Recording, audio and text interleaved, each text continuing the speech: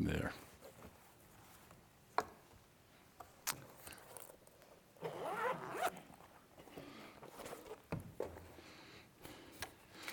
You can open your Bibles up to Ephesians chapter 2. Ephesians chapter 2. We're going to continue the message on God's grace. After 3 years, a wife starts to think her child looks different.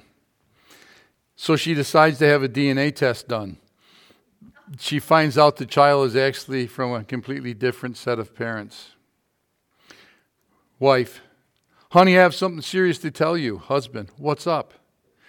According to a DNA test, this is not our child. The husband said, well, don't you remember? When we were leaving the hospital, we noticed that the baby had a wet diaper, and you said, honey, go change the baby. I'll wait for you here. How many of you sometimes wished? I'm telling. Okay.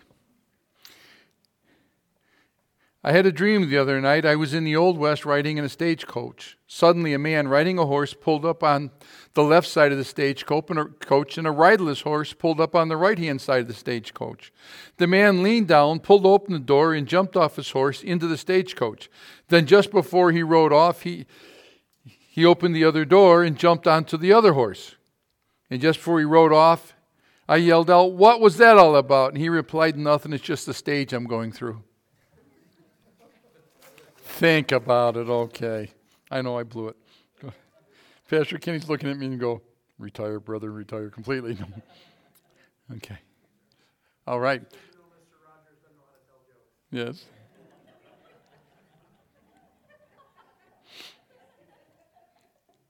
I was given this one today by somebody. He said, I just finished all the cheese in my house. It's from Mike Viscom. He's not in here again. I just finished all the cheese in the house. The meteorologist is calling for more rain. Ain't no sunshine when cheese is gone.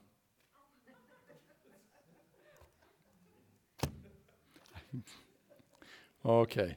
I love to sing in the shower, but the other day I got shampoo in my mouth and it turned out into a soap opera. No Withers. No Withers. Okay. Ain't no sunshine when she's gone. Yeah. Ain't when cheese is gone. Cheese gone. Okay. Yes. I know. Okay. I'm worried about my calendar. Aren't you? Its days are numbered.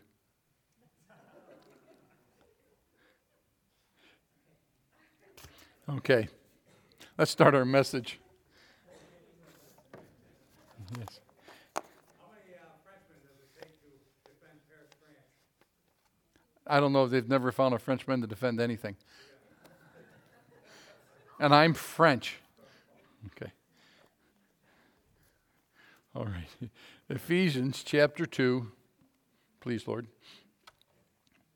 Verse 1. And you hath he quickened who were dead in trespasses and sins, wherein in time past you walked according to the course of this world, according to the prince and power of the air, the spirit that now worketh in the children of disobedience, among whom also we all had our... I like that. You realize what that says? Before you think too much about yourself, it says what? Among whom also we what? All had our conversation in times past, in the lust of our flesh, fulfilling the desires of the flesh and of the mind, and were by nature the children of wrath, even as others.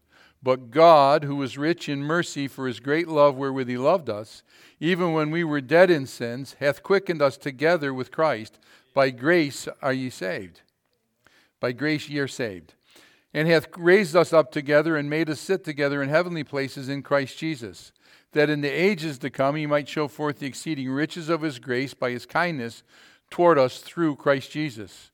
For by grace are ye saved through faith, and that not of yourselves, it is the gift of God, not of works, lest any man should boast. For we are his workmanship, created in Christ Jesus, unto good works, which God hath before ordained that we should walk in them. Okay, we started last week. Okay, we very clearly there, we're saved by grace. We talked about it being a gift of Christ. And grace comes from the Lord Jesus Christ. It's not a natural human characteristic. And we read some verses on that. And then We went on, just looked at some, what we are because of Christ. And number one, we said, you looked at it in 2 Timothy 1, is we are called. Number 2, in Ephesians 1, we are forgiven. Number 3, from Romans 3:24 and Titus 3, we're justified. And then number 4 is we are strengthened by grace. 2 Timothy chapter 2 and verse 1. Tonight we're going to look at, starting off, just 2 things, and then we're going to, what we are made because of grace, and then what we are to do because of grace. And the first thing I want you to see here, I want you to turn to Romans chapter 5. Romans chapter 5.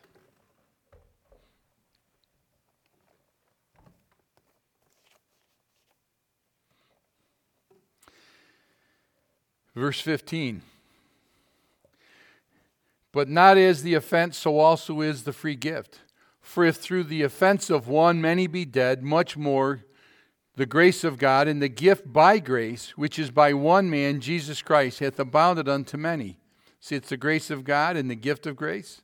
And not as it was by one that sinned, so is the gift. For the judgment was by one to condemnation, but the free gift is of many offenses unto justification. For if by one man's offense death reigned by one, much more they which receive the abundance of grace and of the gift of righteousness shall reign in life by one, Jesus Christ. Therefore, as by the offense of one judgment came upon all men unto condemnation, even so by the righteousness of one the free gift came upon all men unto justification of life. For as by one man's disobedience many were made sinners, so by the obedience of one many shall be made righteous. Moreover, the law entered that the offense might abound, but where sin abounded, grace did what? Much more abound. That as sin hath reigned unto death, even so might grace reign through righteousness unto eternal life by Jesus Christ our Lord. What we are made is we're made possessors of eternal life. If you are saved, you possess eternal life. There's no turning away from that. Also in this same text, in verse 19, it says, "Whereas by one man's disobedience many were made sinners, so by the obedience of one many were made" what? You are made righteous. I think we had it mentioned in a sermon this Sunday, if you were listening, right? For he hath made him to be sin for us. That's God the Father made Jesus Christ to be sin for us. For he hath made him to be sin for us, that we might be made the righteousness of God in him.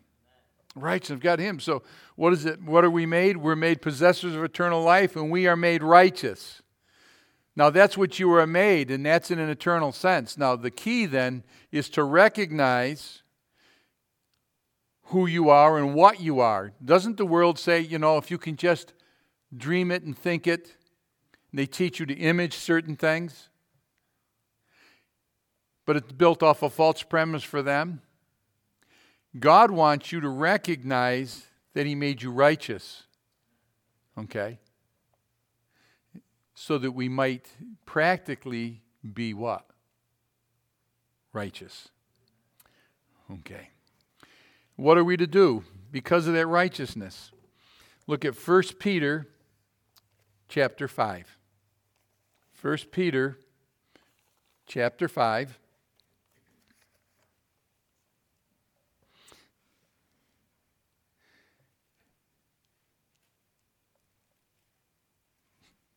Verse 12. By Silvanus, a faithful brother unto you, as I suppose, I have written briefly, exhorting and testifying that this is the what? True grace of God wherein ye stand. You know what we're supposed to do? We're supposed to stand in grace. Stand in grace. Go to Romans chapter 5.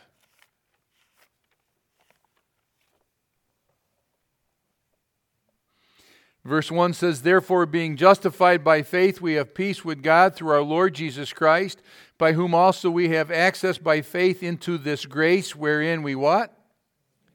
and rejoice in the hope of the glory of God. Look at Ephesians chapter 1.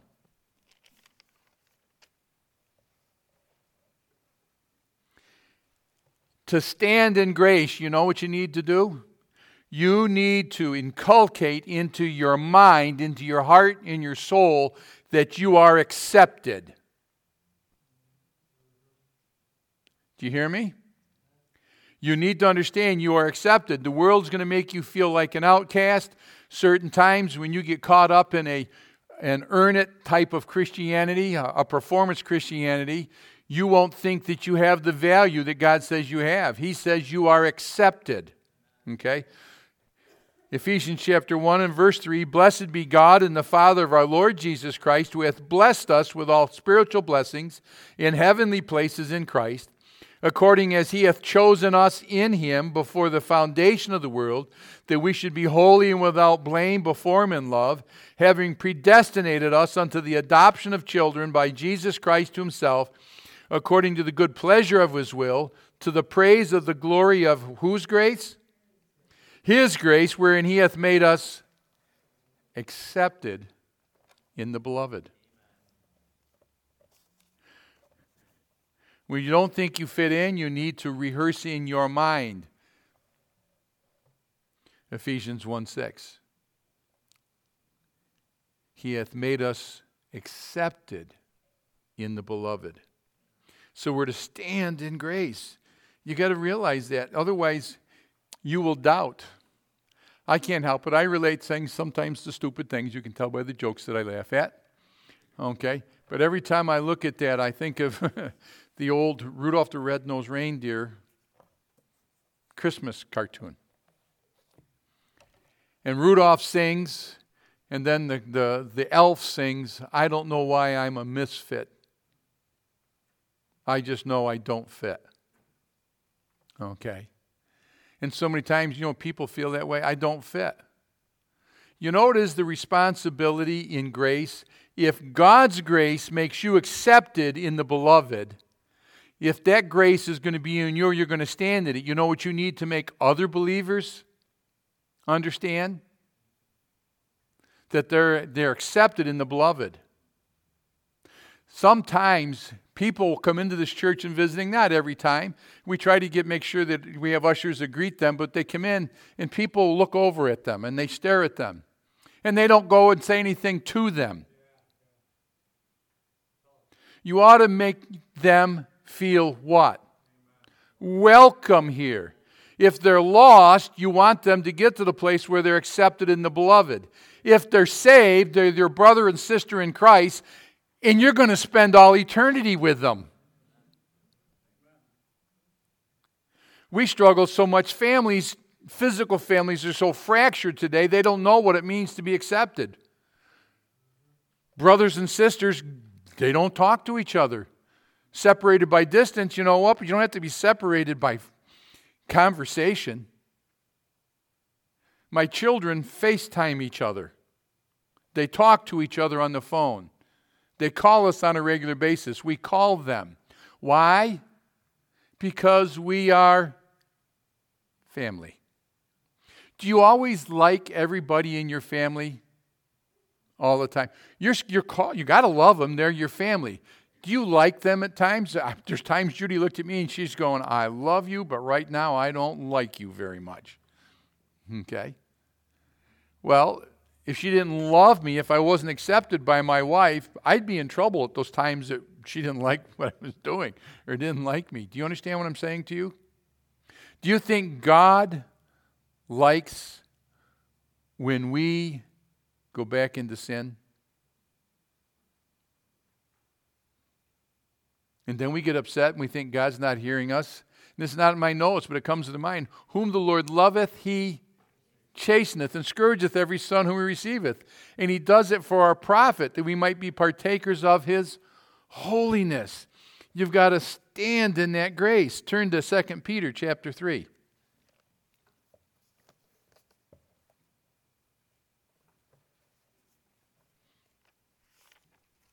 2 Peter chapter 3.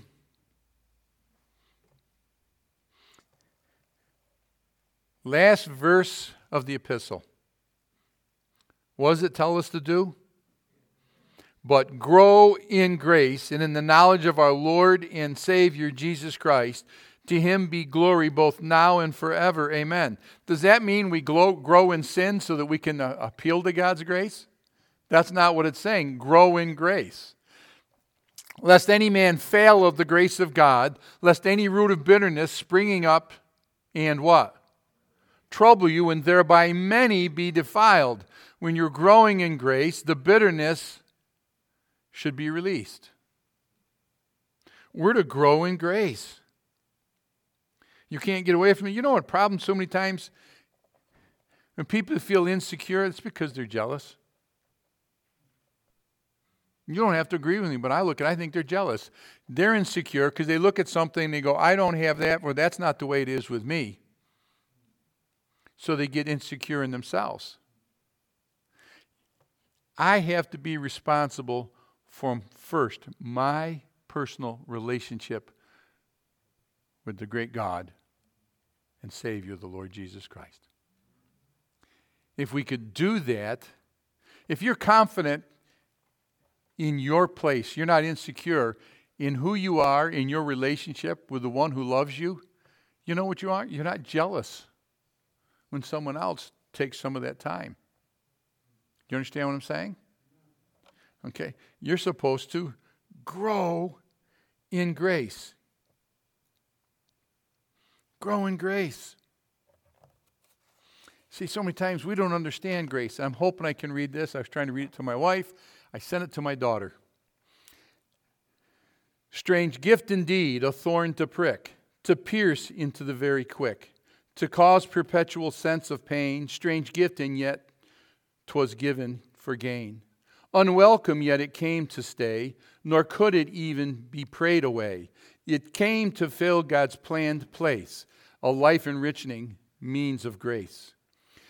God's grace thorns, oh, what forms they take, what piercing, smarting pain they make. And yet each one in love is sent, and always just for blessing meant. And so whatever thy thorn may be, from God accept it willingly. But reckon Christ, his life, his power, to keep thee in thy most trying hour. Ensure thy life will richer grow, his grace sufficient will bestow, and in heaven's morn thy joy 'twill be, that by his thorn he strengthened thee. 2 Corinthians chapter 12.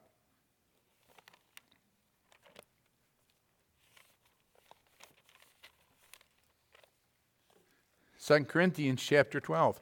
So many times we fight against something God is trying to use to help us grow up. To grow up. Verse 7, unless I be exalted above measure through the abundance of the revelations, there was giving me a what? A thorn in the flesh, the messenger of Satan to buffet me, lest I should be exalted above measure. For this thing I besought the Lord thrice, 3 times, that it might depart from me. And he said unto me, my grace is sufficient for thee, for my strength is made perfect in weakness. Most gladly, therefore, will I rather glory in mine infirmities, that the power of Christ may rest upon me. Therefore I take pleasure in infirmities, in reproaches, in necessities, in persecutions, in distresses for Christ's sake. For when I am weak, then I am strong. So many times we get caught and we don't understand the grace of God. He had enough grace to save you, right? So then does he have enough grace to bring you through whatever valley you're in? To bring you to the other side? So many times we get discouraged by looking around, and you know what it causes us to do? It causes us to fail to have grace with others. We're to grow in grace. You can't get away from it. Are you growing in grace? Do you get upset when sometimes the thorns come into your Christian walk? How many of you ever stepped on a thorn and then hit thorn and had to walk after that for any distance at all? It hurt, and it seemed to get worse. But you had to continue on because you got to get out of where you are. Spiritually, many times there's thorns that come into our lives. You can get angry, you can get bitter, or you can get humble. And God resisteth the proud and giveth grace to the humble.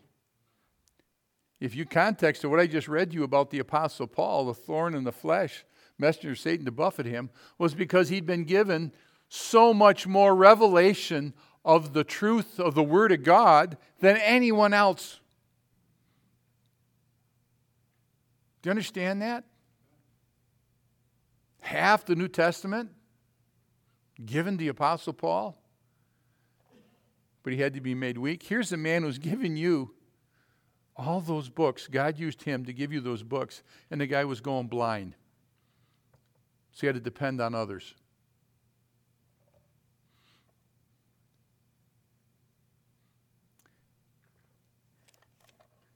Growing in grace. Next, you know what we need to do? Go to Hebrews chapter 13. What are we to do?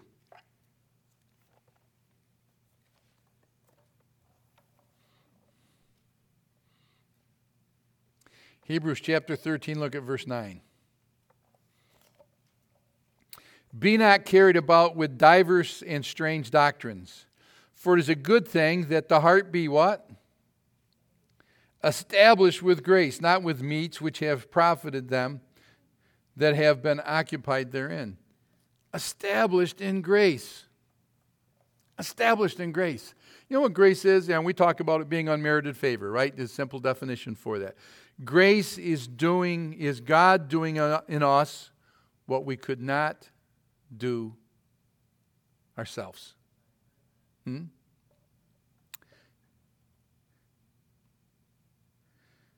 ever think about this? We are meant to be forgiven by grace. We also are meant to live and walk in this world by grace. By grace. Established in grace. Do you have it with other people? Established. You know, when something is you establish something in your life, that's something that other people should be able to what? Recognize. I fight that on a daily basis, having grace with people. Okay? My natural man, my family, one of the heritages or one of the legacies, not a good legacy in my family, is a short fuse. Huh, Jude? You can see the face. She's showing grace. Okay? It's a short fuse. My father admitted that he had one. He turned around and he wanted to make sure. He said, boy, I am going to beat that temper out of you. You're not going to be like me. He was trying to help and protect me, prepare me. Okay? He gave me the old-fashioned timeouts. Because he said my temper, my attitude would cause me to get in trouble. I was just too big. You know, you go to play with kids in your own grade and you're taller than the kids 3 or 4 grades above you. So when a problem starts, who does the teacher pick out?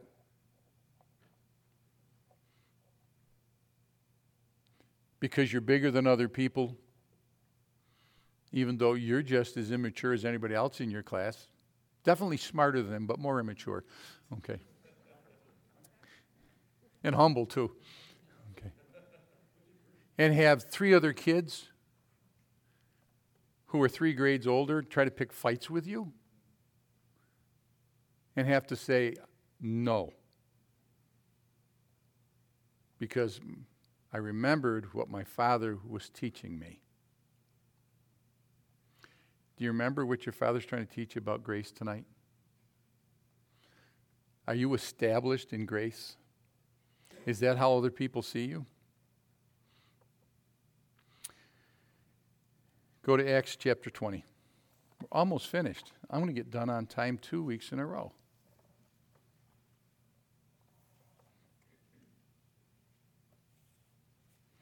I'm not going to run over like my replacement and then blame it on me.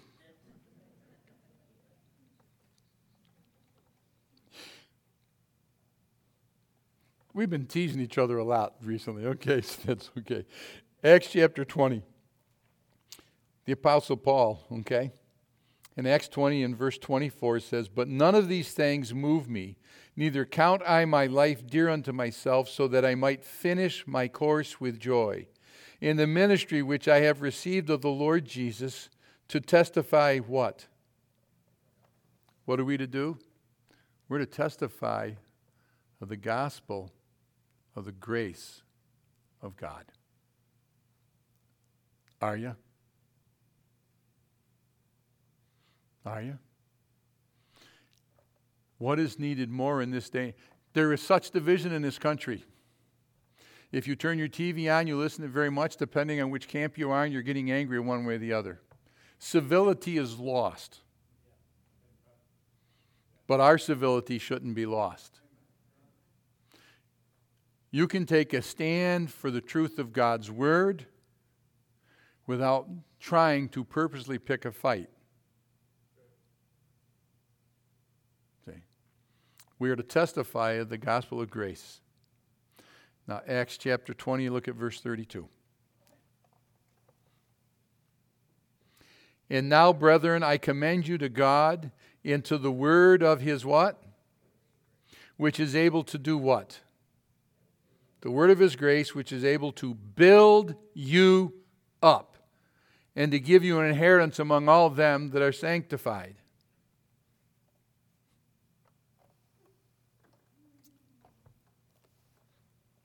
I was reading a testimony of a man. This evangelist led him to the Lord. He got sick and he was dying. He'd only been saved 1 month. His friend came to visit him and went to talk to him. He says, "Is there anything you right now you wish I could help you? You could just take care of it?" And he said, "The only thing that I regret is I have not had the privilege of helping someone else learn of what saved and who saved me."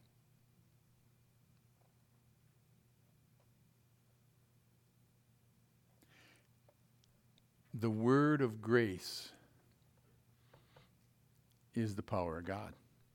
"I am not ashamed of the gospel of Christ, for it is the power of God unto salvation." So, what are we to do? We're to stand in grace. We're to grow in grace. We're to be established in grace. We're to testify of the gospel of the grace of God. And we are to look to the word of grace for the power needed in each of our lives. The more time you spend in the word of grace, the easier it will be for you to have that grace with other people. And all God's people said,